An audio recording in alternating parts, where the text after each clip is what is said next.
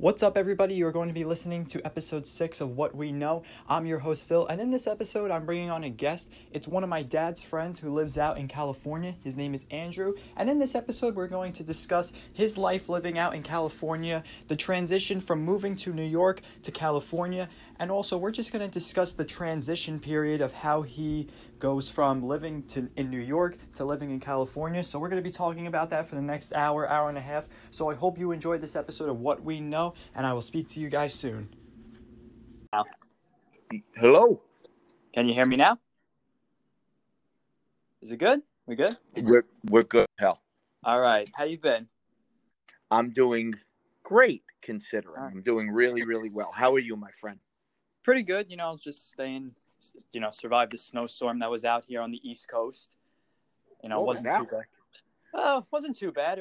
Could have been worse. As long as you could see, my mom says, as long as you could see the tires, then it wasn't that bad of a snowstorm, I guess. I mean, some places got it worse than others, but ours, Staten Island, wasn't that bad. I think that's a good barometer. Yeah. That your mom said, yeah, once those tires are covered, you're in trouble. Yes, absolutely. So I got to ask, how's LA been since the past few months? The whole pandemic, how's LA been? Well, it's been pretty restrictive, as you know.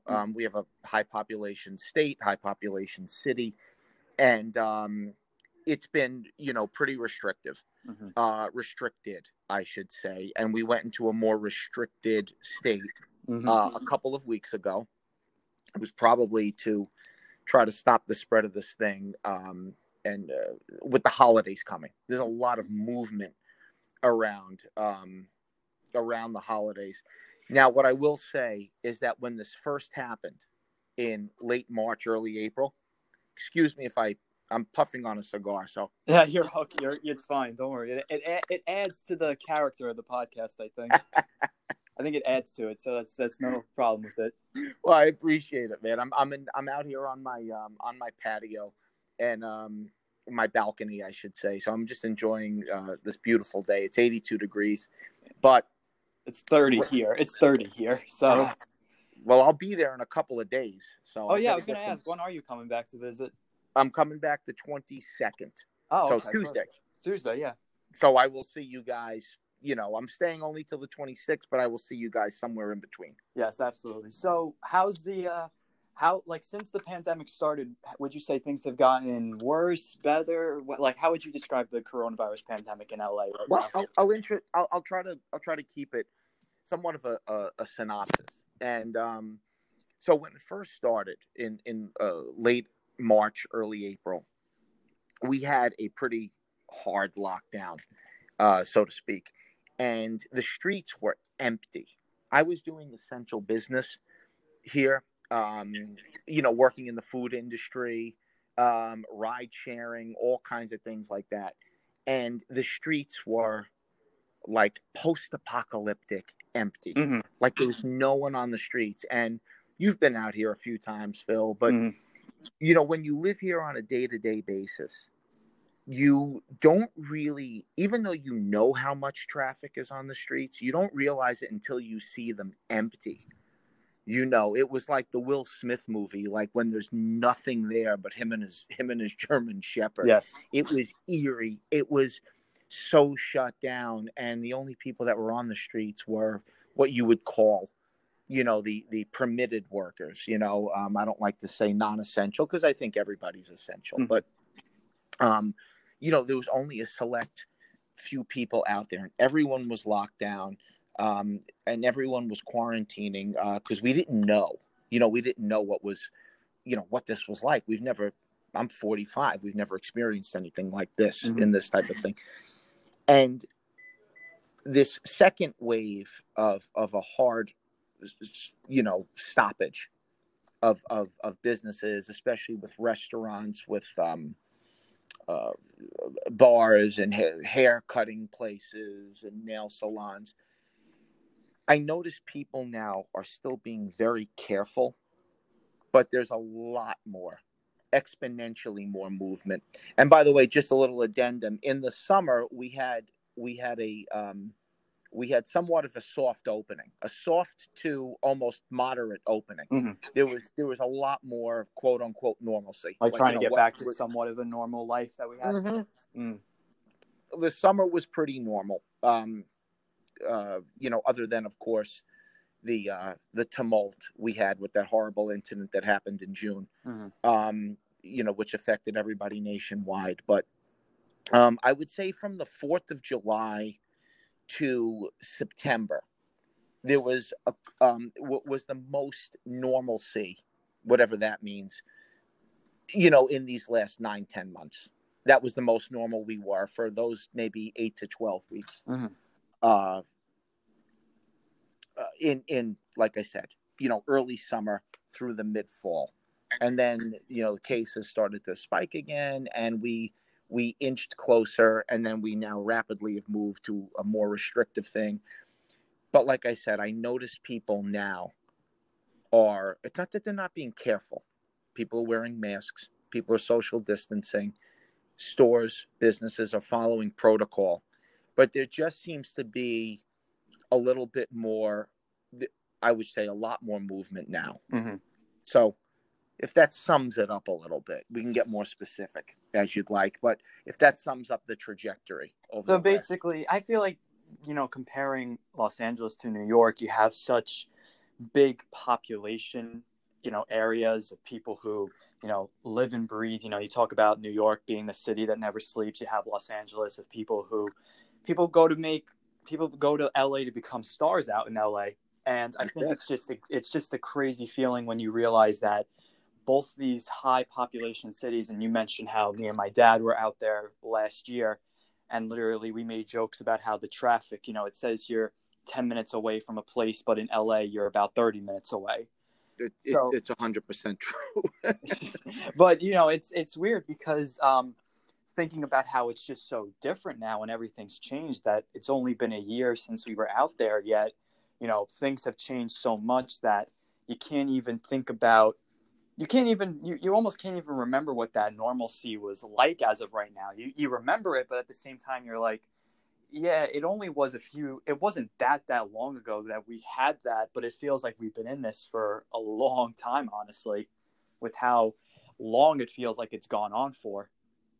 Well, 100%. And you know, it's funny because there's things that you would never think would be muscle memory that have become muscle memory.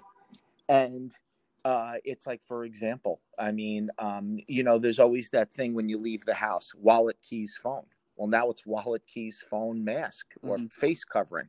You know, when I go into a store, you know, you instinctually, you know, it's like your hand reaches for your face covering. Yeah. You know, to put on your face. It's become something completely, you know, I mean, listen, hundreds of years in American society, and I guess thousands, you know, worldwide, this is a relatively new thing. That I'll be honest with you, like, you know, when I walk, when I go to the cigar shop once a week or once every couple of weeks, you know, it's a different thing. Now they follow the protocols, but you know, it's a little bit of a different. You know, it's a little bit of a different vibe. I mean, outside, you know, there's no outdoor dining here, but you can stand on the sidewalk and smoke a cigar. Like, I mean, you know, there's not that. So it's just a different thing. But even when I'm somewhere where things are a little bit more, let's say, lax, it's still, you still reach for it. It's becoming part of what we do, you know, and that might not sound like a big thing, but it is. I mean, that's like kind of a major cultural shift, you know? Oh, yeah.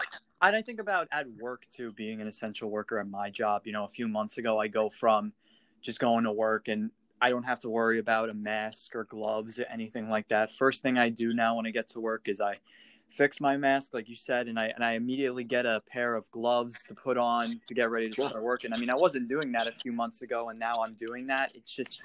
It's a weird thing, and you talk about a cultural shift that it's not just like it's one place that's doing this. Like, it's not just us in the United States that's doing it. It's around the entire globe. You're seeing a lot of people having to just adjust to a completely different lifestyle temporarily. Sure. It's insanity to me that that's what we've had to adjust to the past couple of months. Well, if I can give you a quick little veer of a dichotomy, I know I spoke to your dad about this, and I'm sure I spoke to you too. I was in October. For some reason, it seems like 6 years ago. I agree. Everything feels like 6 years or 10 years. It really does. It does. But I was in South Dakota in October. And South Dakota, other than maybe Florida, is probably the least restrictive state of the thing. Now, here's the thing. When you watch the media, they'll say, well, they're not doing this and they're doing this. But when I went there, now,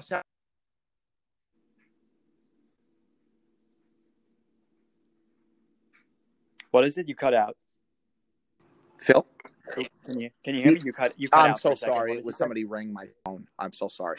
You're okay. What is it about South No, Dakota? Well, what I was saying, again, to be relatively briefly, it's a large state, but there's less than 1 million people. There's only 880,000 people. So everything is very spread out. And their tourism season is very seasonal. It's kind of in the middle of nowhere. I mean, it is in the middle of nowhere. It has two major tourist attractions. It has Sturgis, the bike rally. I didn't realize Sturgis is a tiny town. It's literally like 4 blocks. And then that's it, like just 4 blocks.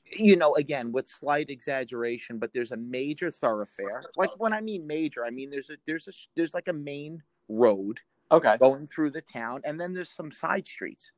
It's real. I think the town itself has less than 15,000 people, and it seems like there's even less. You know what I'm saying? Like some of their businesses, for example, I wanted to pick up some Harley Davidson equipment. I don't have a bike, but my friends do.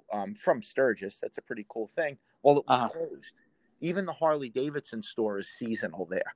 You know what I'm saying? It's insanity. Like it's super, super close. It's super quiet town. And then there's Mount Rushmore. I mean, those are the two major. There's a lot of other really cool stuff to do, but those are the major things. But what I did notice was that it's not that they don't ask you to wear a mask. It's not that they don't ask you to social distance. It's not that they don't tell you these are the rules, the guidelines.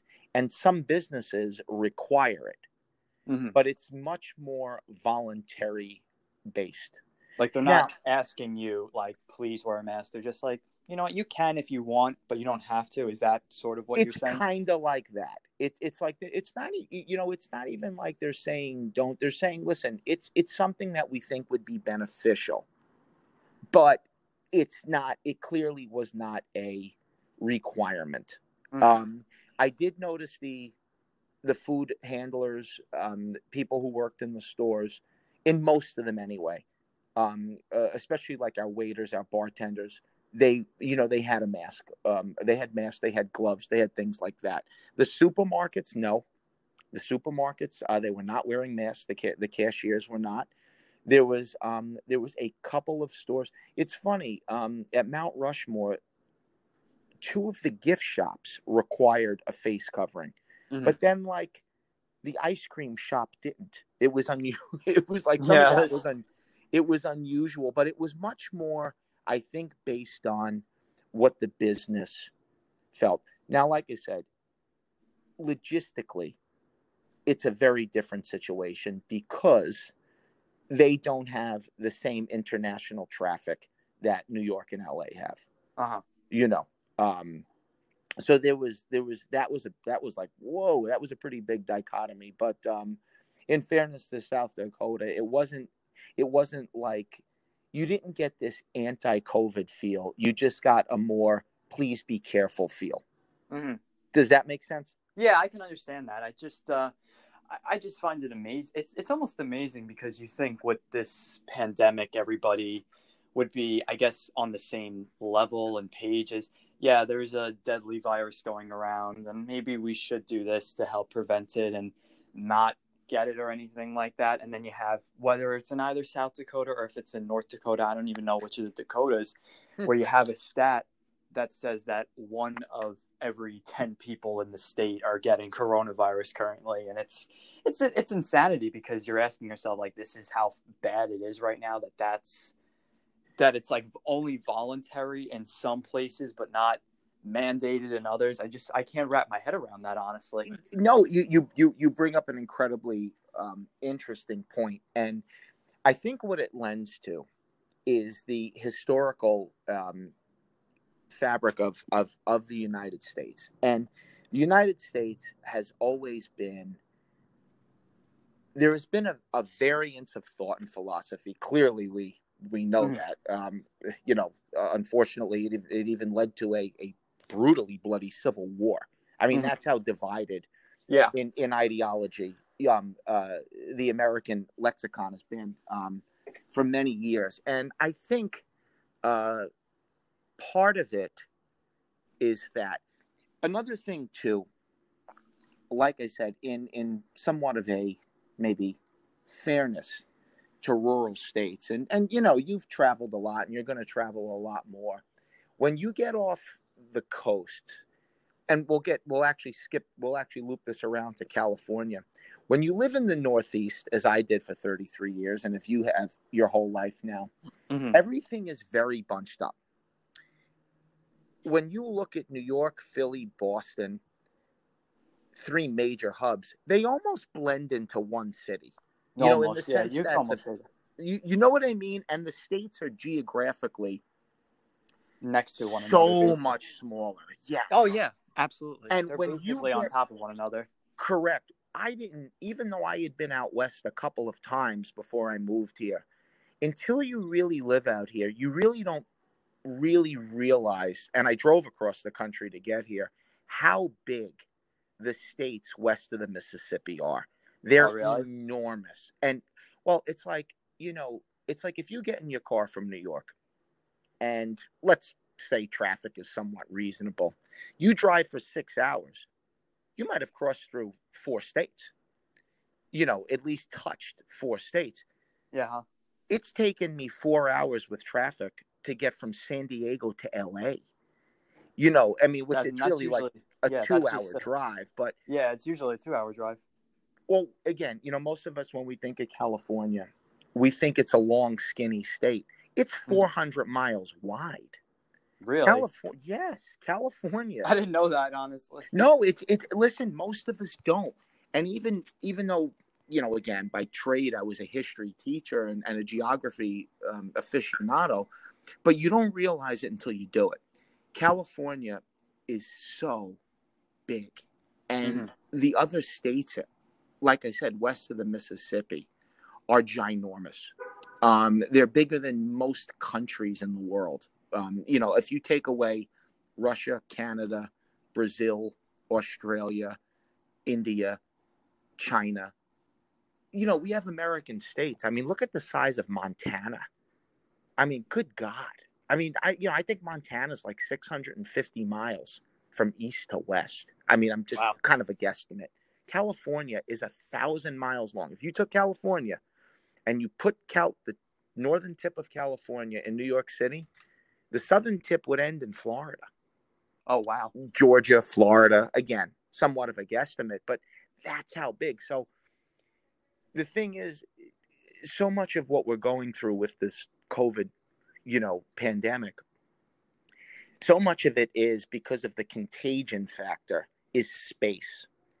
And I think it's harder for people that live in towns of, states where the biggest city is 70,000 people, like Casper, Wyoming, I think is the largest, or Laramie, Wyoming, or something, is like the largest city in that state. Well, you can fit a couple of New York states in Wyoming, but their largest city is like, 50,000 people. There are more people on Staten Island, I believe, than there are in the state of Wyoming.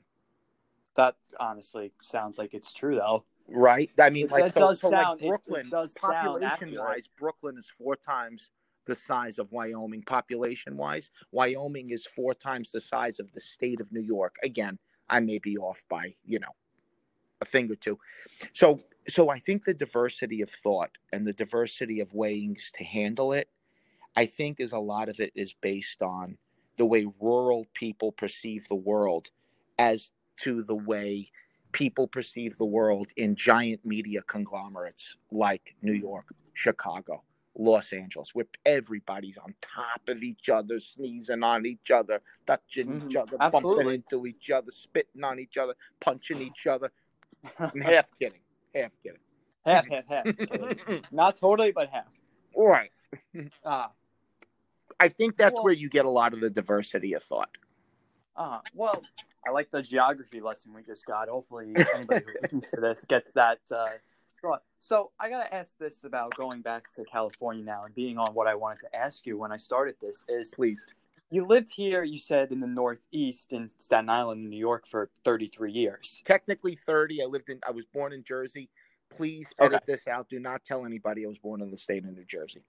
I'm joking. Don't edit it out. Jersey, I love you. Love you, Jersey. But how does somebody who lives in the Northeast most of their entire adult life suddenly make the transition to go from New York all the way out west to California? Where does that motivation come from to eventually say, I want to move out to the west, to California? Fantastic question. And it's a couple of things. I mean, if you come out here, the reason to make the big jump, especially to Southern California, for most East Coast, Northeast people, is to be in the entertainment business, music, film, TV. Absolutely. That's the major thing. Unless you just want to live a life of a surf guy and you want a surf person and be on the, coast of Southern California, which is actually a better reason, I think, than it is to be in the entertainment field.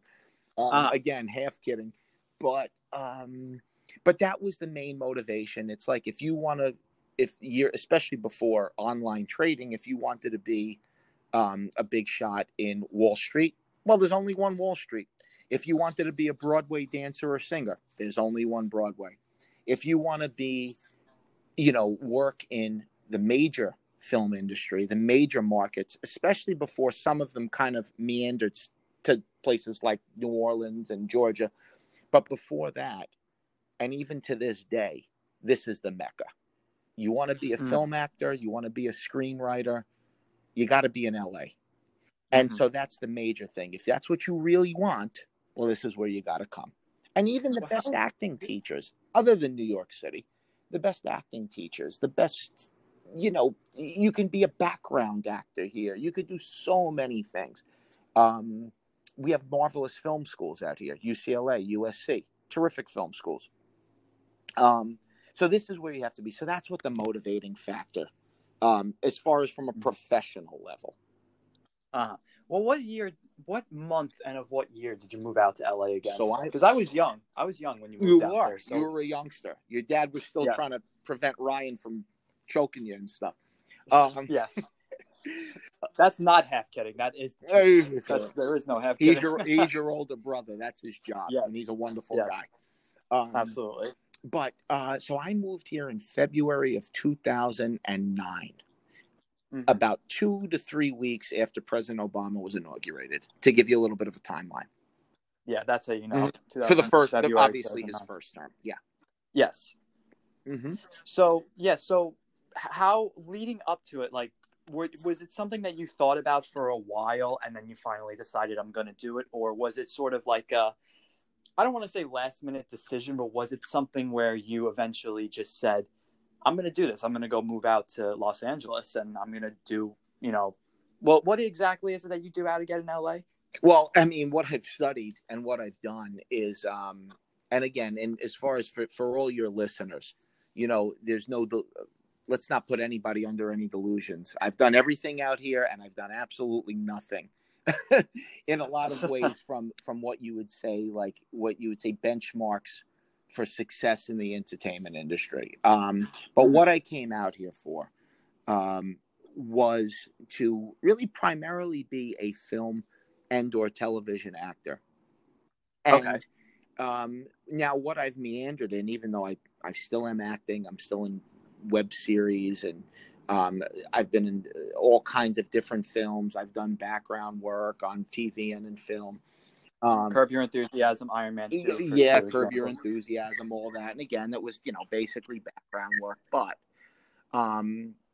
I've meandered into, I wouldn't even say meandered. I've become passionate about writing projects and screenwriting. I've written 5 spec scripts. I'm working on a couple for some people now. I'm working on my own projects.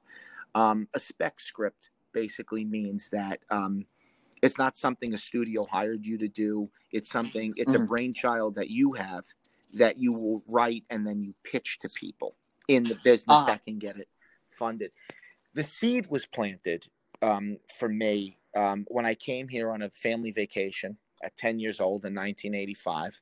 Okay. That was when the first seed to move here was. And then through my teens, through my early 20s, I went to college. I became a school teacher, was a proud school teacher, worked for many years with your father, had a wonderful time. But then in my early 30s, my marriage dissolved. I had a very good life. I had marvelous friends. I had an active social life. I played tons of rec league sports, softball, even touch tackle football, basketball. But there was something I realized that the entertainment bug, the creative bug, was just gnawing at me my whole adult life. And it was why I had uneven results in my personal life. It's why I had uneven results in many aspects of my life, because it was just something that was gnawing at me. And I felt incomplete without at least trying it. There was a seed planted in me at a very young age that at some point I wanted to come out here and I wanted to live in Southern California, and I wanted to work, live, and play in the sunshine, in the entertainment realm. That's what really drove me. It just took me longer than it takes some to get here, because I was torn between my family life. Not that I have, as you know, I don't have children or anything. I certainly wouldn't have, left that. That would have changed the dynamic. But, meaning my mother, my grandmother, my sister, my extended family, my friends who I consider family. I consider you and your father family. I consider the guys I grew up with family. And you know how it is when you grow up in a place like Staten Island or Brooklyn. Your neighborhood, your community, your sports teams is everything to you. It's a very hard thing to leave. How was it like, would you say, take us through the first month, like you said, February 2009. Take us through that first month of living out in California. And would you say you got homesick very easily? Would you say that you were ready to adjust to that new life out in LA? Or how would you describe that first month out in LA? Well, the thing is, because I was already in my early 30s, almost approaching my mid 30s, really, I was mentally prepared for the change, in the sense I was well into adulthood. So, and I wanted to come here. So, other than missing friends and family, I wasn't homesick. Culturally, there was things I expected, and then there was even things that I thought I was ready for, and I wasn't. The first day I moved to LA, I put my bags down in the morning. I had an audition for a little black box theater play. Black box theater is like a 50-seat theater. It's like a small community. We had, when I went to high school, we had like our own version of a black box theater in my high school. So I know exactly what it is that you're describing. So and I auditioned for it, and I got a part in it. And then the person who was in a bigger role couldn't do it anymore, or had a falling out. So I was elevated to that, and it was a really nice little piece. So that was the first day I was here, and I just jumped into anything. I actually set up auditions in New York when I moved here. So I joined a little bit of an improv troupe. I did open mics for stand-up comedy. I did open mics for open jams, what they call. It's like where you go to an improv, like Upright Citizens Brigade, which is a very famous place where a lot of famous people came from, a lot of SNL alums, and you could go there once a week and put your name in a hat, and you could join these impromptu improv teams and perform for people. And I did that right away. I did that early. And so that was a lot of fun. It was all positive. It was all excitement. The one thing that was very hard to get used to was working. I went from being a school teacher and had been in the education system for a while, about a decade. Actually, it was a decade. And I had a steady salary, and I had magnificent health benefits, and it was unionized labor, which means you had job protections. It's like a boss couldn't come in there and just say, I think my dad like once a week tells me all about being in a union. Like at least once a week tells me how good it is being in a union. The benefits of it are fantastic, and unionized labor has done so much, for Americans and people around the world. So I was accustomed to that, and I was accustomed to also not only having that, but the people you work with become your family, like your dad did to me, like other people who work there did, and everyone really, really watches out for each other. Well, LA is not really like that, and would you say that there are a lot more, like, I guess you can use the term backstabbers out in LA who will do anything to get ahead of the game? Without a doubt. And, even if I could even just maybe, not that it's not true, but amend the term backstab to, it's really survival of the fittest. It's more Darwinian in the sense it's not as much as people are trying to hurt you, but it's like, I have to get where I have to get, and I'm sorry, but I really don't have time to help you. That doesn't mean nobody helped me. I worked with some amazing people in the restaurant business, bussers, barbacks, bartenders, who were incredibly helpful to me. And they put up with my missteps and things like that, So there was somewhat of a family environment. I would say there was actually a big family environment. But, my base pay was $8 an hour. I was making upwards of $70,000 a year 13 years ago, and I went I went to working 2 to 3 days a week, making $8 an hour plus tips. That is a massive absolutely lifestyle change. Yeah, I was thinking that. That must be just totally insane to adjust to, making that, like you said, decent of a salary to going that much. It goes down because you're immediately going to only a couple dollars an hour to, plus tips, like you said. So it must have been a completely different change of tone for you, I would say. Well, right? In January of 2009, I was leaving home in the morning with $100 in my pocket for like walking around money. Like if I wanted a sushi lunch, if I wanted to stop at the mall and buy a new sweater, if I wanted to buy a pair of sneakers, in April, I was eating in the morning and I was eating late at night. There were times I couldn't afford lunch. I mean, I actually lost about 15 pounds.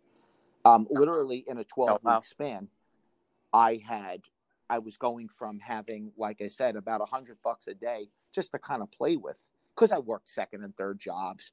So it wasn't even just my teacher's salary. It was everything else. But here's the difference. I may have done that, but I was on movie sets where I was sitting next to Robert Downey Jr. I was sitting behind Gwyneth Paltrow. I bumped into Don Cheadle and the late Gary Shandling, rest in peace, in the bathroom. I shook. This is when Iron Man 2.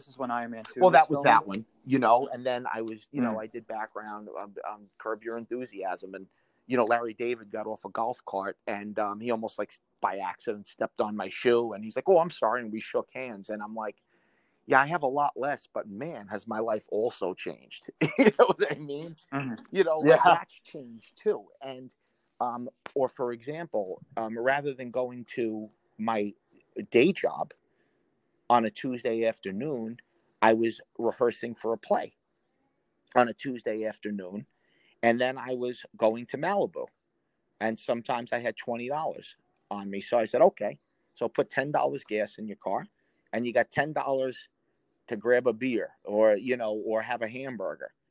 But I was on the beach in Malibu. Sometimes, in early April, before the summer things, and there were days I had that whole beach to myself, and you're watching dolphins jump out of the thing, and you're body boarding and body surfing. So I had exponentially less materially, but I did have a different type of viewpoint on the world and peace of mind that I wouldn't trade for anything. So no matter what I lost materially, the experience was just well worth it. I had lived in a rat race, drive, work hard, play hard, for over 30 years. Well, not as a child, but, New York's intensity. And like I said, I'm like, I only got $25 to my name right now, but I don't care because I'm in this beautiful place. I'm doing what I wanted to do. I'm creating, I'm learning, I'm taking acting classes, I'm laughing. So it's a Wednesday afternoon, and guess what? I don't work till tonight. I'm kind of just chilling. I'm walking the streets of Hollywood. I'm looking in old record stores. I'm taking an acting class. I'm going to play rehearsal. I was meeting amazing people there. So it was a welcome change in that respect. Doesn't mean it didn't have some downfalls, but at the end of the day, it was all positive. Was there ever a moment in time, because that almost like was going to answer my question, is has there ever been a moment in time where you kind of think to yourself, like, was there ever a moment in time where you said, did you ever consider moving back to New York when you moved out to LA, or you always thought, no, like I'm here to stay. Like I want to be out in LA in this sunny California, beautiful place. Weather's always never nice, for usually, more than a fleeting moment, to be honest with you. And now, if I would have come here in my 20s, I think the draw, which is a part of me wanted to, but I think the draw of home, the missing of home, I think would have been too much. I think I probably would have drawn me back. But at that point in my life, I had reconciled with myself. And it wasn't, but I said to myself, in your 30s, it's kind of too late to go back. And a part of me, and pride is involved, because listen, when you tell someone you're moving out to California and you're going to be in the business, I don't care how many people are behind you. And I had so many great people behind me. Everyone says the same thing, whether it's to your face or behind your back, he's going to be back in 6 months. And I wasn't going to be that guy. I wasn't going to be the guy, hella high water, that was going to come back in 6 months. I would have slept under a boardwalk before I gave the naysayers satisfaction. That's just my own, that's just my own ego. Yeah. Would you? So you've been out there for It's 11 years now, right? 12. Yes, 12 in February. If you can name, I'm curious about this. If you can name a moment in time where you can remember meeting, whether it was a certain actor in a movie or play or whatever recently or a long time ago, has there ever been an actor that, like, when you met them or anything like that, it like jumped out to you like, holy shit, I'm in the same vicinity of this person? There was a couple of times. And this is such a great trip down memory lane. Thank you. There was a couple of times. So the first time was I guess, because it was one of the first background gigs I did, but I was positioned where I was very close in the Iron Man 2 scene, in that courtroom scene. It was the first day of shooting on the project. And what Robert Downey Jr. did, he spoke to the background actors, and he really made us feel a part of the production. And I was sitting not 10 feet from him, Gwyneth Paltrow, and Don Cheadle, because in the scene, they're all sitting together, right? And yes, that was one of this "you're not in Kansas" moment anymore. I said, I was a school teacher like a month ago. Like, where am I? Like, this is insane. Mm-hmm. And again, it wasn't like I had like a part, so to speak, in the film at all. But I'm like, this is nuts. That was one of the things. One of the other things about that set was because it was such a big production, they fed us very well. The bigger the production, usually the better the background actors get fed. And you think about it, it's Marvel. Think about how It was Marvel's Marvel. grown And since. and here's Yeah, another that thing. too. Before that, because we were all in suits, they sent us down to Marvel Studios in Manhattan Beach to get fitted. So I walk in there and there's basically a tailor custom making your suit. Not making it, but custom fitting you in a suit. And you get paid for that. Now, I was non-union back then, so I got paid $8 an hour. So I basically got paid $16 to go down to get fitted for a suit. But those were the you're not in Kansas moment anymore. And for me, it was just so great. It was like picture, as a baseball player, it's like it was like not getting on the field at Yankee Stadium or Citi Field, but it was like being in the locker room. You know what I mean? It was brushing elbows with Jacob deGrom or with Mariano Rivera. Like, it was just a feeling of like, this is where I want to be. This is where I belong. That was the first real moment of like, this is dope. Like, I don't care that I'm not getting paid. I don't care I'm not making a lot of money. Like, this is just cool stuff, man. What do you remember what Robert Downey Jr. said to you? Or like, to the background actors, this is what he did. Like, and what he said. What was so unusual is that when you go on set, you're supposed to know this anyway, but every once in a while they reiterate. Do not talk to the principal actors. Don't you dare try to take a picture with them. Don't you dare, ask for an autograph. Like, super, super unprofessional, super bush league. Oh, wow.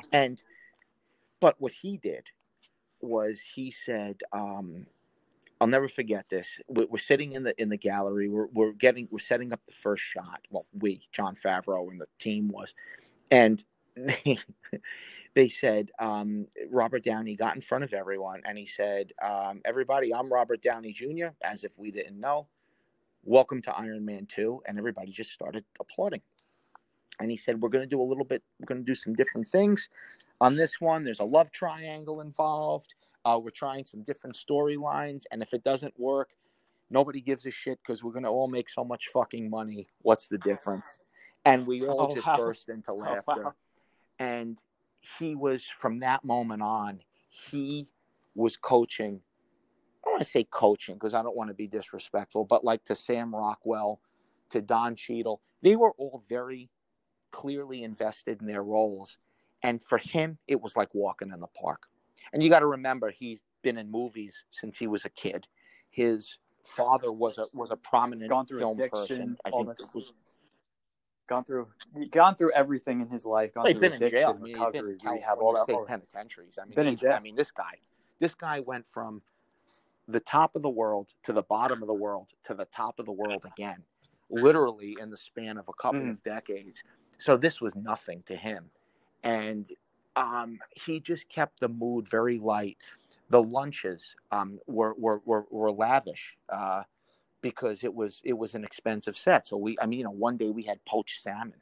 I think we had filet mignon the next day. I mean, it was, like I said, you're in the bathroom and, you're taking a leak next to Gary Shandling and, trying not to, bump into Don Cheadle walking on the thing. And like I said, for someone who had never really done that, even though I had taken acting classes and was a little bit familiar with the business, it's like be professional.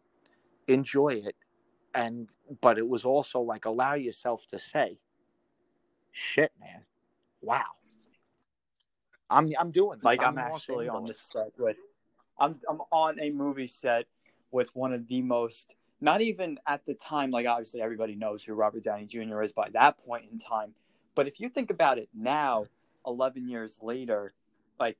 That was fucking Robert Downey Jr. It's pretty crazy. It. And like, it's like not only that, but on some level, you're saying to yourself, not only am I here, you pay.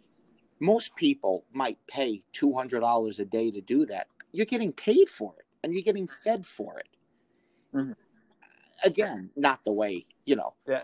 I don't know if your listeners know this, but I got paid less than Robert Downey did for that movie. But you're getting paid for it. You know what I mean? You're technically a professional actor, and there's something really, really cool if that's what you're into. And I certainly am, and I certainly was, and still am in a lot of in all those ways. And so that was like the first major thing. It made me want more. You always talk about one actor that always jumps out to me that you talk about that you've spent time with personally. Yes. Is Tom Sizemore. We always know, for any of my listeners don't know, that I love You don't know how to shut up. Love his role in that movie. You don't know how to shut up. It's just one of my favorite movie dialogues of all time. I mean, talk about and that's the thing too I want to get into, is just talk about knowing that you talk to someone who's been in a movie, especially a Spielberg movie, and had such a big part, because obviously we all know who Steven Spielberg is, directed just so many great movies itself. I mean, you have been in the same room with him personally, and talked with him, right? Scenes, and I've actually, I've again, this not for a major film project at all, just for fun. I mean, it was a little bit of a story arc, and I've done scenes with Tom. And I'll show him to you one day. How did you meet? I met him through a friend. How did you meet Tom? I met him through a friend. You met him through? Wow, that's crazy. I met Tom Sizemore through a friend. And and Tom was, as you know, with actors, their careers peak and valley to it. And it doesn't mean that their skill level diminishes. It just means that the business is cyclical. The business, one day wants to hire you for something, and then the business you kind of cycle down a little bit, and then it says, who would be great in this? Let's, we haven't seen blank in a couple of years, and he'd be good for this, and let's, let's get him. Let's do that. So I met Tom, and we had a relationship, a friendship, and without divulging any of his personal life, Tom is a creative genius. Tom can play the guitar like you wouldn't believe. Oh, wow. I was hanging with Tom in his apartment. He plays this song for me, and he sings it really well. And I'm like, Tom, man, that's fantastic. By the way, who wrote that song? He Went Oh, I Did. Oh, yeah. When you meet top level artists, you don't realize how multifaceted they are as far as artistically. And a huge sports fan. By the way, a fantastic athlete. I had a catch with them. I could tell you at the time he was almost 50 years old, and he could throw a football 60 yards on a line. Like I'm not kidding. Like a fantastic. Wow. Like that good of an athlete? Like could literally throw a football 50, 60 yards on a rope. Like, I mean, wow. Just, and he told me, I was a star quarterback as a kid. I certainly believed him because I could see what he could do in his middle age, in his, late 40s, early 50s. Middle age, throwing the 50, 60 yards. The guys, knew everything about sports. Like I thought I knew a lot. And I mean, he remembered just every detail of every game, and just a huge sports fan, a huge music fan, a huge entertainment fan, politically astute.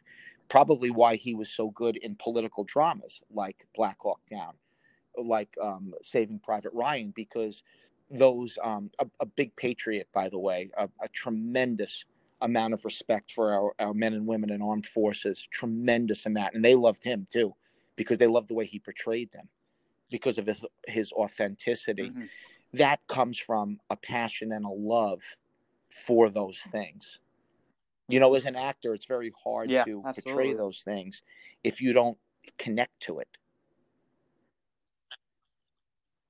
Yeah, I find it so fascinating about that with you is just saying how you have these stories where it's almost like you know them on a personal level. You described the Robert Downey story, and it's kind of funny because you're almost saying it like put Mhm. yourself in that scenario, and Robert Downey Jr. is telling you, yeah, listen, if this movie, Right. whether it works or whether it doesn't for audiences, Now, we're gonna granted, make a he lot of didn't fucking say that money to from just it, and me. it doesn't. I don't know Robert at all. I don't know him. Well, I yes, never even but said hi to still, him. you're in that Just again, scenario. I like keeping, authenticity, but I was in the presence of that thing, But Tom, I actually, Yeah.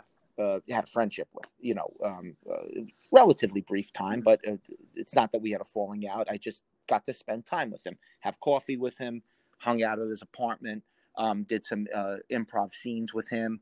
Out of curiosity, when you spend your time with him, did people notice Yeah, him all the time. while you guys Yeah, were all the out and time. about? Or Even really? even when we were like maybe sitting in the corner of a Starbucks, or maybe just walking, from a coffee house to his apartment. Uh, if there was, if we walked by four people, three of them said hi to him. That kind of thing. Yeah, yeah. Oh wow. I mean, I'm not surprised. I mean, think about what you talk about, just the two things, Black Hawk Down and Saving Well, he's the Private second or Ryan. third lead male It's a actor very in some of the most noticeable guy. iconic movies in the last 25 years. I mean, this guy Absolutely. wasn't this he Yeah, wasn't absolutely. a character actor. Note this: I love character actors; they're my favorite. But Tom was a movie star. I mean, there's a difference. There's a big difference. Uh-huh. What would you say the difference is between a Character character actors, actor and when a movie people star? see them, and I've seen so many character actors, when people see him, say, "You're the guy from that. You're the guy from that, aren't you?" Or "You're the blank from girl from that, aren't you?" Movie stars, people say right away, Mm-hmm. "Oh my God, it's you." You know what I'm saying? Like Oh, there's okay. there's Yes. no distinction between like there's no question. It's Like right, it's this person, and you're not even just thinking about one role. You're thinking right. about It's like, it's oh you. my goodness, it's Mick Jagger. Like, you know what I mean? Like, Mm-hmm. like if you see Mick Jagger, you're not like, I know him from somewhere. You're like, it's fucking Mick Jagger. You know what I mean? Yes. Yeah. I mean, I think that's so cool. I mean, would you say what was like if you had to name? This is a tough question for you, and it's gonna be a thinker for you. If you had to name out of the almost 12 years you've lived there, so you've lived there from 2009 to now, what would you say was like the best year for you out in California? On calendar year wise, what was like the best year That is a for you great out in question, and California? they've all been an amazing learning experience. But I would say probably 2000, 2012 and 2013. Okay. Started I really got in with some very good acting coaches, and I Mm-hmm. really learned much more about the business than I knew. So I was I learned more about screenwriting. I learned more about the business aspect, that you know Hollywood is a game of hurry up and wait. And I learned that it is a marathon to accomplish things out here. Um, Brad Pitt Brad fucking Pitt was toiling around here for eight Mm-hmm. years before he got a major break. And you realize that you Mm-hmm. become a part of projects that are right there, and then it falls through. So much of it is funding. But when I got to a point where I wasn't just trying to, oh, let me be in this, let me be in that, let me do this, let me do that, let me take this class, let me take that class, let me do this student film, let me do that student film. When you realize that the layers of the business, and that it's like anything else, you have to be well trained, you have to be dedicated, And you Mm-hmm. have to sometimes find, and you definitely have to find a way to survive in a very expensive city that does sleep, unlike New York City, which never sleeps. That making money Yes. out here Never. is a lot more challenging. You know, if you work at a pancake house in really any of the 5 boroughs full time, I mean, you can make $200 to $400 a day waiting tables. California, you know, we go through months here where restaurants are empty. I'm talking, of course, pre-COVID. So, Yes. you know, making money is a challenge. Doing without, being used to be able to walk into a store and, not buy anything you wanted, but it's like, okay, I need a new pair of sneakers. I'll spend $80, $90 on pairs. There are days, there are times you go weeks without being able to do that because you have to pay your rent, your bills, your food, your acting classes, headshots, all these things you need for the business.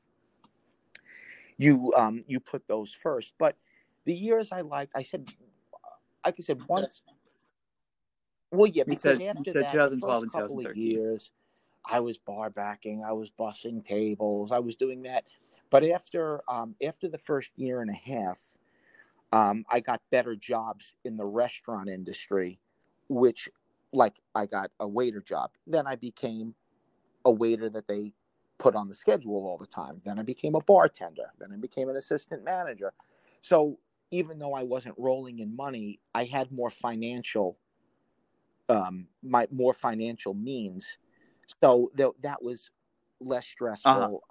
I had already taken some classes. I had networked. I had done student films, what you'd call little, like, guerrilla filmmaking projects, where now the people in my circle, which was mostly other actors and waiters that were also trying to break into film, had gotten to know me. I had worked with some really good people, really good actors in acting classes, and so when you bring dedication to class, then people trust you. Then people say, "Hey, listen, I have a project. I think I'd love to have you join. I want to do a scene in class. It's a big scene, but I want to do it with you." That stuff, even though maybe it's not monetarily gratifying, is very artistically gratifying. So when I started to find that, like I said, maybe after 2011, that's when things started to get even more fun. Uh-huh. Yeah, that's interesting. I had always wondered that about, Long because you've time been now. there for so long, over a decade now, a long time. Yeah, so I was curious about that, because just thinking about, like I said, you say February 2009, so I had only Right. been 7 a few months when you moved. Yeah. So that, if that makes you I feel was fucking almost old, at 34. 19, and then I was 7 years old. Yeah. So there you go. I mean, it's crazy to think that. I was wondering that for so long too. Like, what would he say that his best months have been since just being out there as a whole? I've been so curious about that. So this kind of leads me into a next question is, you talk about being out there for so long, everything like that, meeting people, whether it's Robert Downey Jr., whether it's Tom Sizemore. Has there ever been an encounter you had with actor, actress, whatever, where when you met them, they just were having, because obviously these people, I think people tend to forget that Yes. they're just human, like the rest of us. Has there ever been a time where you met one of them and they just were not in a good mood, they were just having a bad day, they didn't want to talk, didn't want to be bothered, It's, anything like that? Have again, you ever had an encounter like that? fantastic question. I can't say I've ever met anyone that was rude to me, but I want to tell you Uh-huh. 2 to 3 encounters of many, um, um, Okay. that really stick out. But I think I've always had I want to say almost 100%, maybe 99% of the time, I've always had fantastic encounters because I um, because I always try to treat them as human beings. Most of the encounters, by the way, have been in the restaurant field. You know what I mean? Like, that's where most of my encounters were. Like, not Okay. like, oh, hey, I Yeah. was, well, when I worked with George Clooney, we had this nice. No, I mean, I haven't done things like that. So most of my encounters have been either bumping into them or in the restaurant business. So there's a couple that stand out. First, I have to tell you this. I bussed a table. Okay. Bussing meaning cleared the table that Derek Jeter was sitting at. I don't know if I ever told you that. Did I? Oh, wow. Yeah, he. I don't know. I think know the that Yankees story. were playing the Angels, and it was when the Lakers were in the champ. The Lakers won the time before this time. I guess was what 2009. Okay. 2010. And no, 2010. They went back to back. So they won in 2009. They also won in 2010. Actually, because I think I was still bussing tables, so this was like 2009. Derek Jeter came to the sports bar I worked in, Happy Ending, which was an amazing sports bar with amazing people that gave me amazing opportunities. I love them all, every single one of them. And he came into the bar, I think with his sister, I think to watch the game. And because we were pretty much the premier sports bar in the city, certainly in Hollywood at the time. And his party, he was there with a few, 5-7 people. And it was just literally mundane stuff like, are you done with that? Sure, man. Gotcha. Did you enjoy it? Cool. Like walk that. But even those little interactions were like kind of surreal. You know what I mean? That was like, it's like Derek Jeter, man. Like, you know what I mean? And I'm a diehard Met fan, but it's an icon. It's an icon. So I wanted to tell you, absolutely. I wanted to just give you that because I know your connection to the Yankees. But some of the ones that were surreal, and I'll tell you this one with Johnny Depp, and the only reason I'll divulge is because it's public domain. In other words, it's been on TMZ and stuff, so it's not like I'm divulging him on an off moment. Where like only I saw it. You know what I mean? Only like staff saw it. Yes. But I was working. Like I won't even say where it was, but I was working at a bar, and he came in, and he had been out with friends, and I guess he had been imbibing and stuff. And he came in and he sat, and he was very, very polite, incredibly sweet, polite guy. But it was late at night, early in the morning, so to speak. And when he left, he had people, friends, I guess, 1 or 2 guys, guiding him to the door. Not like, stumbling or anything, but, he had been a long night. Let's put it that way. And the paparazzi was waiting outside for him. And they really are very parasitical. They really can be. I understand they're trying to get a picture. They're trying to make money. Some of them treat the actors and celebrities with tremendous respect, and some don't. And some are very invasive. Mm-hmm. And he walked outside the bar, and a camera guy, and again, I was working there, so even though I was behind the bar, but my managers, when you have a VIP, your job is to make them feel safe, to make them feel secure, to make sure people aren't bothering them and causing their people. They want to eat a cheeseburger. They want to have a beer. They don't want to be, hounded. Yeah, I mean, to take a picture and sign an autograph, talk to a pretty gal is one thing, but they certainly don't want to feel in danger. And so I was working behind the bar. It was crowded. And he steps outside, and this paparazzi puts this big camera in his face and snaps a picture with that big bulb.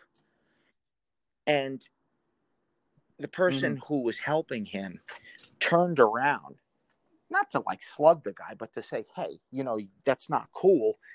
He kind of let go of Johnny, and Johnny face planted, like right in the thing. And it was on TMZ. Again, it's public domain. I think it's still on YouTube. So again, it's not a secret I'm divulging. But I was there, and I was like, oh my God. I was like, that sucks. Like, and it's like, is this, is this really happening? Am I really mixing a cocktail? And, like Johnny Depp face planted in front of me. And, it's like those surreal moments you just don't get when you're working in a another type of job. And so that was and then again, it was, the next day it was all over TMZ. It was even in the tabloids. I think even the New York Post covered it. But that was like kind of a surreal moment. Another moment I had, I am a huge fan of Outkast, the rap group, the rap duo, Outkast, Andre 3000 and Big Boi. Huge fan. Yes, I know that. Yes. It was a bar, a dive bar, but a great dive bar near my old apartment in Hollywood, right in Central Hollywood, called The Woods. It's still there. I hope they survive because they don't serve food, and God knows if they're going to survive or anything, but it's still there. And it had this motif where when you walked in, it was divey, but like they had, like I guess fake trees and wooden benches, aka the woods. And I was in there, and I used to go there at least once a week. And one night, on Sunday nights, they used to have a DJ that played like funk and soul and old hip hop, which I love. And I'm in there one night, and I don't think on a Sunday, I don't think there was more than maybe 15 people in the bar. And I look over at the DJ table, and it was Andre 3000. Now, Andre is not only a legendary rapper, but he's a movie star. Oh, he was in the movie Four Brothers. Was he in? He had been in a lot of other films. He was slated to play Jimi Hendrix, which he resembles Jimi Hendrix. He has the musical ability. He has the charisma. The project, I think, never got off the ground. But he's been in a lot of stuff, and of course, Outkast. One of my favorite artists. And again, I try not to. I try to not to bother people people like that. But it was a slow night. Yes. And I just respectfully walked up to him, and I said, I don't want to disturb your evening. I said, but not only are you one of my favorite artists of all time, but I said, to me, I said, I think Miss Jackson may be the best hip hop song of all time. And I believe that, it's certainly in my top 5. And he looked at me. He was at the DJ table, and he looked at me, and there was a genuine smile, and he said, "Thank you, man. I really, really appreciate that." I said, "My pleasure, man. It's just great to see you." And he shook my hand, and we had, this little moment. And then I went over to the bar, and I used to drink at that bar Dos Equis. And I don't know, maybe about 45 minutes later, I was finishing the Dos Equis. I think I was sitting by myself. And the bartender puts a Dos Equis in front of me. And he said, "Compliment to the gentleman." And it was Andre 3000. He raised his glass to me. I raised his. He smiled. That's awesome. And that was it. But, it's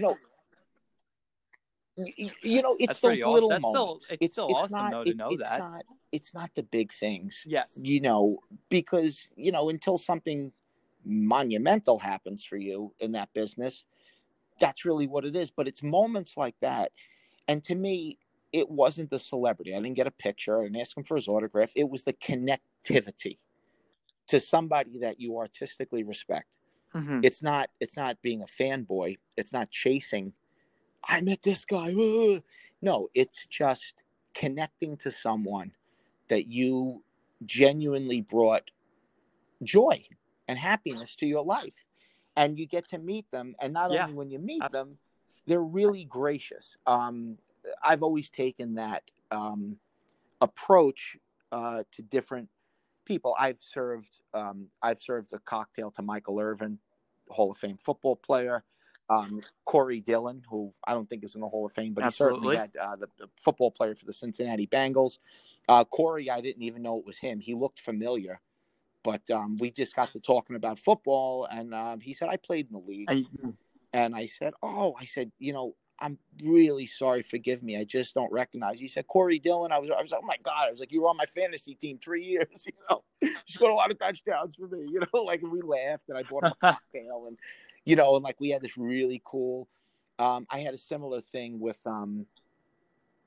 oh God. No, it was a legendary West Trying to Coast think of who it DJ, was. DJ Quick, I believe. It was similar type of thing. Okay.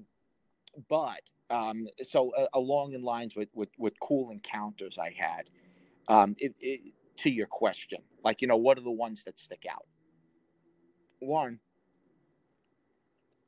for me as an 80s and 90s, a 90s young adult and an 80s kid, I grew up as a huge Guns N' Roses fan. Huge Guns N' Roses. Oh, okay. Oh, I mean, know. their I know. Even T-shirts some are people, even everywhere. I now, mean, who are for still a Guns N' band that's Roses only fans. really had 3 significant albums, I mean, they're iconic, right? I mean, they're iconic. Their songs are iconic. Yes. Their image is iconic. Their musicianship is iconic. And Slash lives in absolutely. LA. I've never seen Slash, although most of my friends have. Slash people run into like in the supermarket, and they're like, "Hey, Slash." He's like, "Hey, man, how you doing?" Like, I heard he's like a super nice guy. I've met Steven Adler, who's the original drummer, super nice guy. But working at a bar restaurant I worked at, I was working on a really busy night, and this guy comes up to me, and he's barking, like, not barking, but he's like anxiously asking me for an order. And I said, "Pal, there's a line," like that kind of thing. And he said, "No, I'm the manager of this other part." I said, Yeah. "Oh," I said, "I'm sorry, I didn't know. It was a big place." And I said, "Oh, I didn't know. I'm sorry." And he said, "I need cheeseburger. I need you to make me, because I need you to really concoct me a really good cheeseburger plate." And I said, "Okay." I said, and he's like, "You got to bring it up. You got to get it for me on the fly." I said, "Okay." He was a manager. I was like the assistant manager, whatever, shift lead. And the guy, there was a show filmed. The Jimmy Kimmel show was filmed in close proximity. And I guess I've always had pretty good instincts for things like this. And I said, "Who's it for?" And the guy looked at me, because of the type of personality, privacy that this artist wants. He was a little reluctant, but I mean, what's he going to do? I mean, we're working. He looked at me and he went, "Axl Rose." I said, "Well, there's only one condition." Oh, wow. I got to deliver the cheeseburger to him, because it was like a to-go order type of thing. Huh.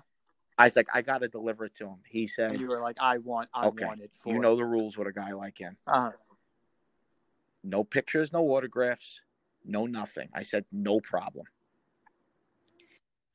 I just want because you know what it is. Axl Rose. He is reclusive, and he, to me, was like a Michael Jackson kind of artist to me.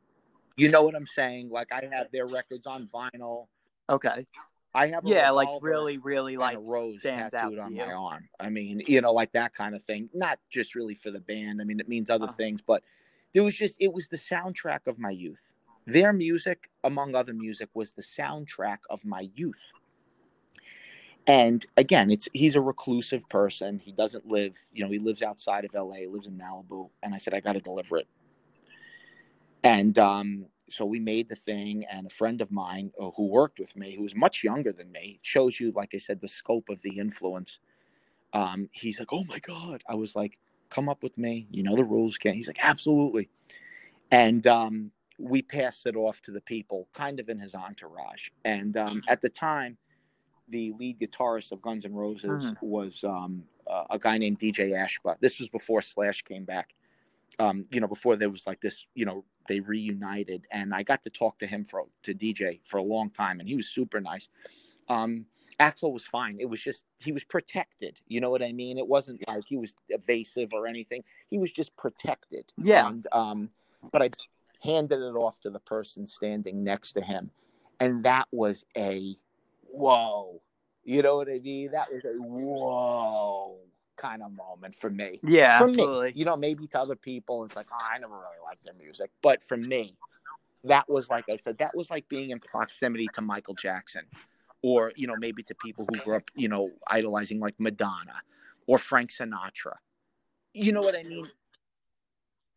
That was that kind of Like that was moment that to me, because I kind of knew wow. on some level that the type of celebrity he is, I would never get that chance again. So there was that to me. That was Yeah, absolutely. a wonderful, just a wonderfully cool moment. In that same place, I waited on Steve Nash. And he was a wonderful guy. Oh yeah, Coach of the Nash Nets. is Steve Nash was a Nash is now the fantastic coach of the guy. Brooklyn Nets. Again, it was super professional. There was no, you know, there was nothing at the end. And just at the end, when I dropped the check, I just told him I was a big fan, which I am and was. And he said, thanks, man. And that was it. That was it. Super professional, super nice. That was a really cool thing. A year ago. So no, that was the Steve Nash thing. Oh, Was this about is a year. 7 years. All right, so we're getting more recent. Yeah. So this was, Well, yeah, that. this But we're this talking might now have more been the recent best one. story. Hold on, I have to relight my cigar. Oh, I think the the next one is going to be my favorite one. That's fine. Hold on. Ignition. Hold on. Again, adds character to the podcast. Absolutely. Smoking a It's a cigar big while fat doing one, this. too. Great. It's a Love Jaime it. Garcia, my father's cigars. Wonderful smoke. There you go. Connecticut wrap, smooth. Don't tell your dad I told you that. It'll kill me if I get you into cigars. Hey, perfect. So about a year ago, I'm at the supermarket near my place. And this was really interesting, Phil, because I was leaving that afternoon to go to Cleveland to see my father. Okay. For no real reason. Okay. Uncharacteristically, the flight was delayed. Now, there wasn't any weather to deal with. They just delayed the flight like another 4 or 5 hours. So I was about ready. I was going to the supermarket, picking something up. God. Then I was going right back home to get a lift to go to to the airport. But I had more time, so I stayed in the supermarket a little longer. And I paid for my stuff. I bought a little bit extra groceries, extra stuff. Took my time because I wasn't rushed now. And after I paid for my groceries, I'm walking out, and there's a guy standing there, getting ready to have, I guess, like maybe some help to his car or something like that. He had a lot of stuff, and I'm looking at this guy, and there was no doubt about it. It was Mr. T. Now, again, as a child of the 80s, you had to be there. Rocky 3, the 18, Mr. T, from 1982 to 1985, was as big of a star as there was in the world. I mean, as far as charity, recognizable. He was on President Reagan's fitness ambassador. I mean, he was just a mega star. And not many people look or speak or act like Mr. T. You know what I mean? you know, Jimmy Stewart and Cary Grant are similar guys. Mm-hmm. You can't say, you know what celebrity reminds me of Mr. T? Nah, there's one Mr. T. There's one Mr. T. And there's one Mr. T. All the people I bumped into, waited on, I was starstruck. I became 8 years old again. I mean, I was like friggin' starstruck. And I also really like the person he is. He's a spiritual person. Mm-hmm. He's a positive person. He's come through adversity. He's a God-fearing man. And I said, fuck it, Andy, you gotta. And I walked up to him and I said, Mr. T, I said, it's just like, I don't know, man. I'm like, this is like I'm a kid again. I'm just such a huge fan. And he went, my man, how you doing? He went, I love meeting fans and I love meeting people. He went, I'm here because God blessed me with wonderful opportunities to come out of the streets of Chicago to do what I'm doing. And it means so much to me for you to say that. He went, let's take a picture, my friend. And he gave, oh God, I have it framed. I got, I'll show them to You you. I'll have show the them to you when I picture, come and in. you have the picture. I framed them. They're hanging in You my have it place. framed? And again, I've met a lot of people. That to me is my prized one. Oh, that's And awesome. he put his arm around me and he put the widest, most beautiful smile. And the two of us are like headlocking each other practically. Now, this is in the middle of a crowded supermarket. Oh, wow. I was gonna say, like, the setting Phil, already you set it in is like saying it's a Phil, not crowded 9 place, o'clock and at night when it's it, empty. like I'm you said, talking it's like fucking noon. Mr. T. Noon. This guy stopped to take a picture with me, Oh, and wow. he wasn't trying to be indiscreet. He wasn't trying to say, hey, yeah, let's go down to my car and we'll take it. I don't want this. He was just, and the thing is, his persona is serious. Like, in other words, he was not, it wasn't like he was just affably walking around. He had places to go, and he had just finished a workout. He was like in his workout clothes. Uh-huh. And I tell you, this guy's, in his mid-60s. I mean, he was still wow. a brick shit house. I mean, and he's tall. I mean, he's I a was big gonna say dude. he's Oh probably God, still he's a like big guy. jacked, right? Yeah, he's at least 6'1", Really, 6'2". he's tall. He's a big guy, and he gave me this. Oh, wow. This like brotherly headlock, and we took I snapped 2 or 3 things. His smile was as broad as you can get. And he shook my hand and he went, thank you for your love and God bless you. And I said the same thing to you. That was my favorite one. That's stuff that doesn't happen in middle America. That's that awesome. doesn't happen where we're from. No disrespect to where we're from or to middle America, but that's like only in LA. That moment, again, like I said, out of all the tremendous people I've, bumped into, served a beer to, picked a dirty plate up from, seen on a set, that one, because he was so larger than life, and it was the connectivity to my childhood. Do you know what I'm saying? Like, it was the connectivity to my childhood. Yeah, absolutely. And to the joy and the humor and don't forget, he was involved he was the headliner of the first WrestleMania. I mean, this guy was, like I said, in the early to mid '80s. I mean, he was as big of an entertainer as you can imagine. Like you said, you ask anyone who was there, your dad, anyone who remembers those days. Like I said, for 2 years, I mean, you turned on the TV, he was on 3 channels, and the president was on 2. You know what I mean? I mean, he was like literally that kind of status. Oh, wow. And for him to just be gracious, and like I said, I wasn't my normal calm, collected self.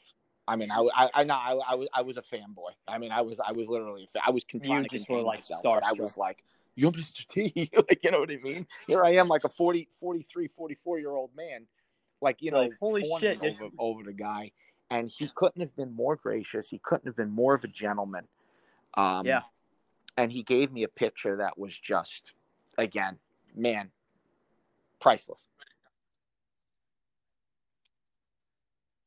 Yeah, like couldn't believe it. I just that would mean something really else, interacted me, with Mr. T. To just have a connectivity with somebody that I admire as a man, that I admire as an entertainer, as somebody that came from nothing, that made something from himself, that bought his mother a house with his first paycheck, that that has just tried to give joy to people through his ability to entertain. That's something I respect immensely. Yeah. Yeah, that's awesome. That's cool. And like I was saying before, just end this in a few minutes, just thinking about all the stuff I just said about, celebrities and all that stuff, the status that people have in LA is, some of them I think we all look at it differently. Some people look at a celebrity and just think, oh, it's just that guy from this person. Or like you said, oh my God, like that's whoever.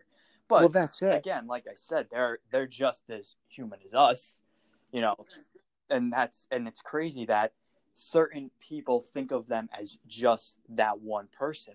but the way you describe the stories as it's Yeah. just like meeting another Yeah. person that you never met before That in your was, entire there life. was that. You know, And that's you realize that, and it also, I think things like that also help you for blending in.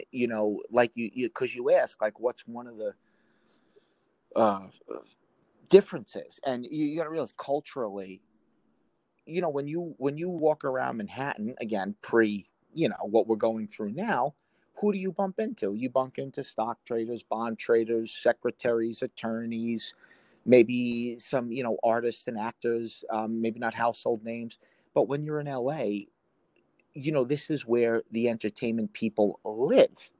So you see them go to CVS, you see them go to the supermarket, you see them get their car washed, you see them at the dentist office. Like there's that kind of thing that's unusual, I think, for people in the rest of the country, because we only know people like that through television sets and movie screens. So like you said, there's a two-dimensional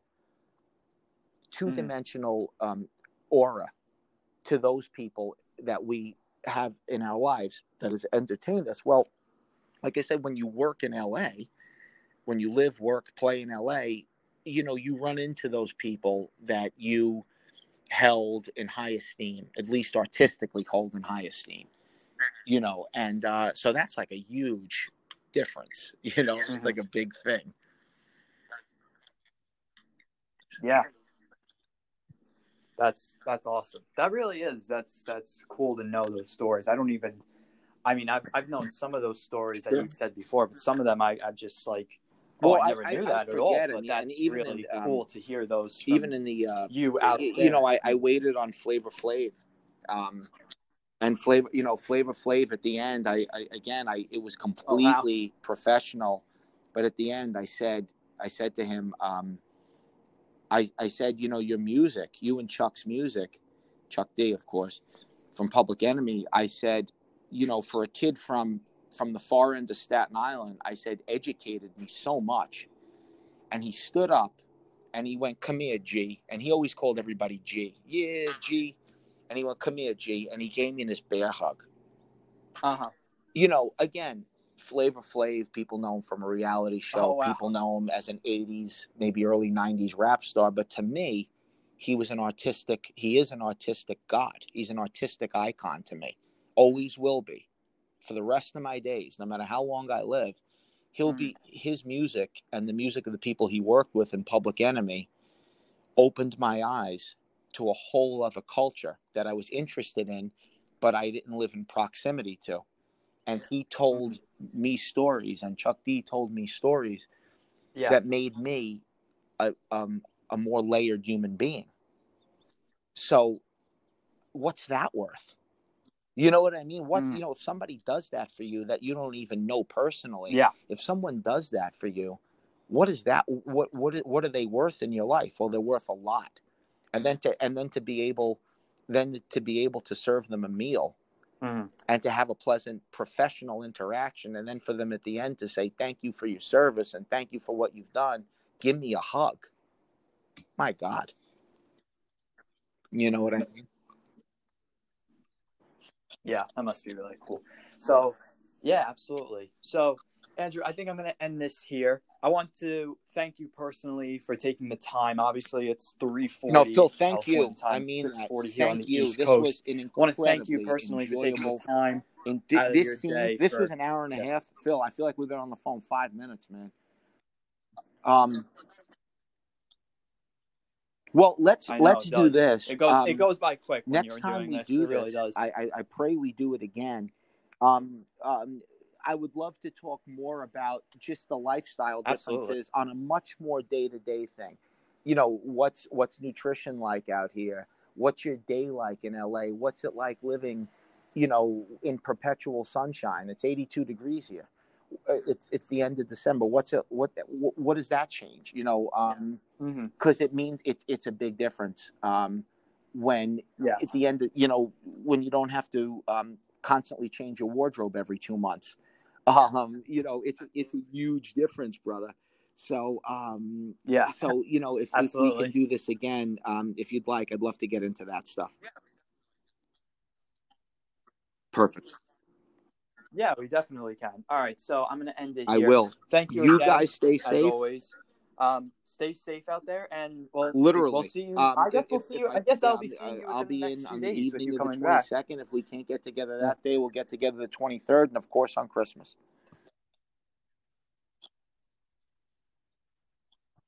Yes, absolutely. All right, Can't Andrew. I will wait, be brother. speaking to you soon. I'll send you the God link to bless, this when boss. this is all Thank you. ready and set and done.